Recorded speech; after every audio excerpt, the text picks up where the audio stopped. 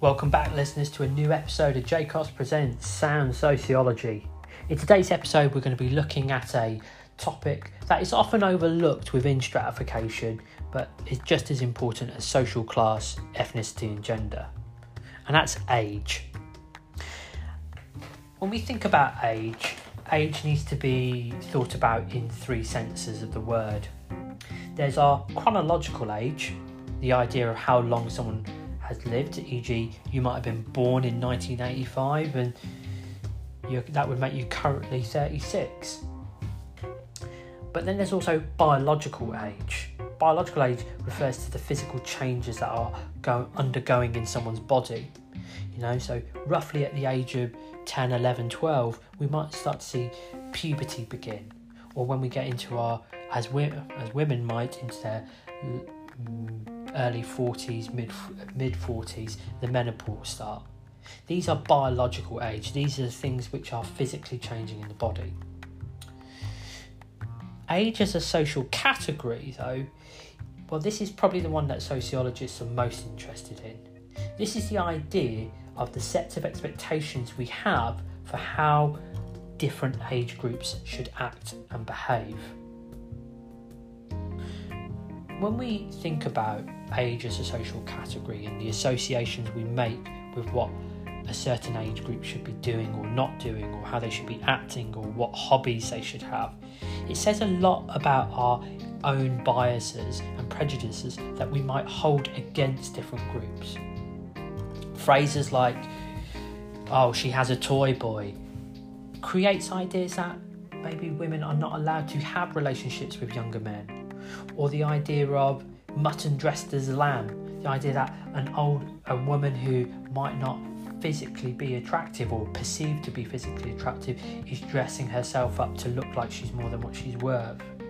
Or ideas such as you can't teach an old dog new tricks, an ageing man who might be physically have more injuries and ailments, but the idea that he can't learn those things. This all plays into the social construction around age and what we think should be the expected behaviours of someone according to their age group. Age we would have looked at through topics like families, especially stuff like childhood. Childhood is a relatively new concept if we start to think about it.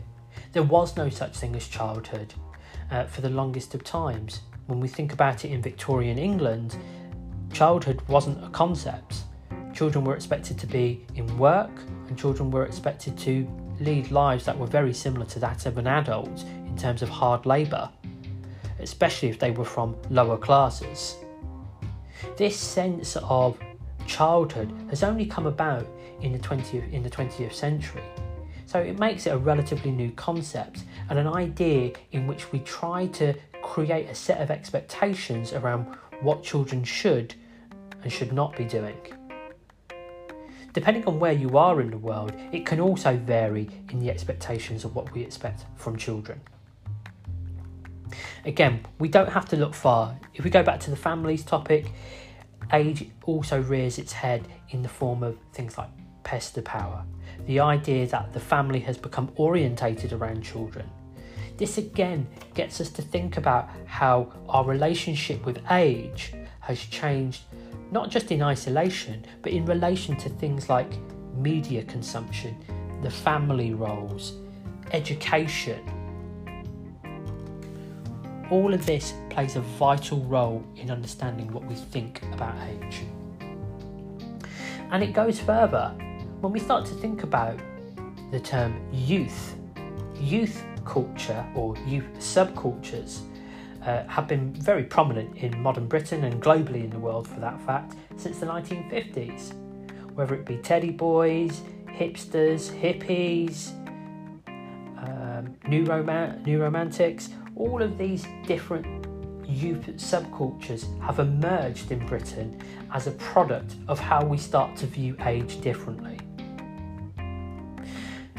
Factors that can affect the idea of when someone stops being child or youth and then becomes an adult is very much reliant on this idea of financial dependency or independency. As we've seen in previous topics such as the families, there is this notion that young people are more attached than ever to their families, not just emotionally and socially, but more financially than ever.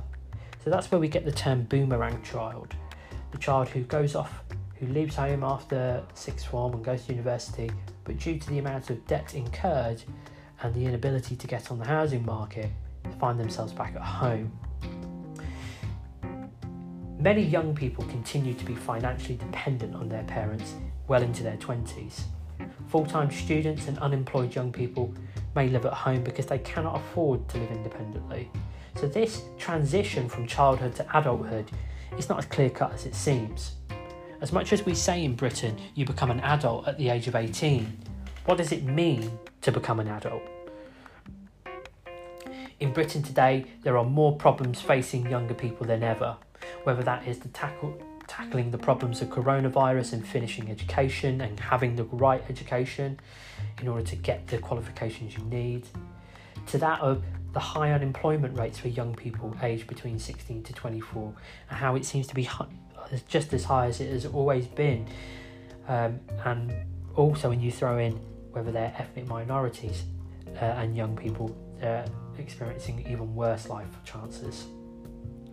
Some young people access to employment or to higher education is limited as well by their lack of educational qualifications, and many end up taking low paid, insecure or maybe even 0-hour contracted jobs. These young people receive financial help from their families when going to university if they make it there, or to fund them through unpaid work experience and internships. They may also be able to draw on social contacts in setting up internships. Others may not be able to afford to undertake any unpaid work experience. And it's these kinds of factors that start to make us think about, well, when does childhood finish and youth begin? And when does youth begin and adulthood begin? Young people today face incredible barriers to moving on to the next steps in their lives. And within the everyday life of a young person, they need to be able to have some form of autonomy and take control over their life. But that also needs to be done with a sense of responsibility. And within the culture we live in, families have taken on the responsibility of children more and more, which has potentially stopped that child from being able to become an adult.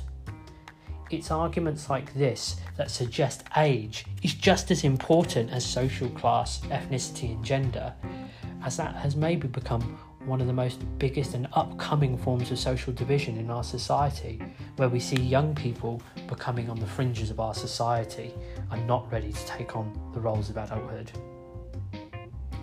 But it's not just the young in our society who are at risk of being socially isolated. It's the old as well. When we think about age, we need to think about it in terms of discrimination. So I want you to remember the term ageism.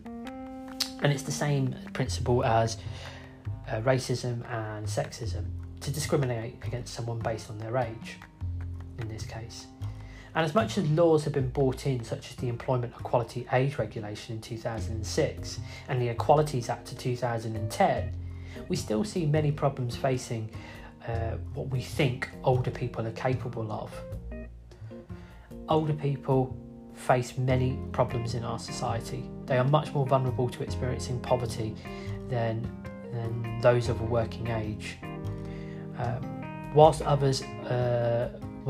some older people might enjoy a more affluent lifestyle, we must remember that not all our older generations are part of a boomerang generation where they can afford to do everything they want. And in fact, there is an older generation who have become dependent on the state, and this in itself becomes a social problem. Many pensioners are likely now to live to a very old age, and as a result of that, be reliant on pensions which might not even be suitable and enough to see them through. This starts us to get to think about the problems they might be facing, not just financially, but in terms of social isolation and in terms of social interaction. That's why at this point, as we reached the end of another episode of JCOS Presents Sound Sociology, I want you to think about how can you ground the work you've learned in this episode. Have a go at a couple of 3-mark questions. Describe what is meant by age discrimination. Or maybe have a go at identify and describe one way in which the government have tried to reduce age discrimination over the last 15 years. On that note, I'm going to leave it there and say happy revision, and I'll see you next time on JCOS Presents Sound Sociology.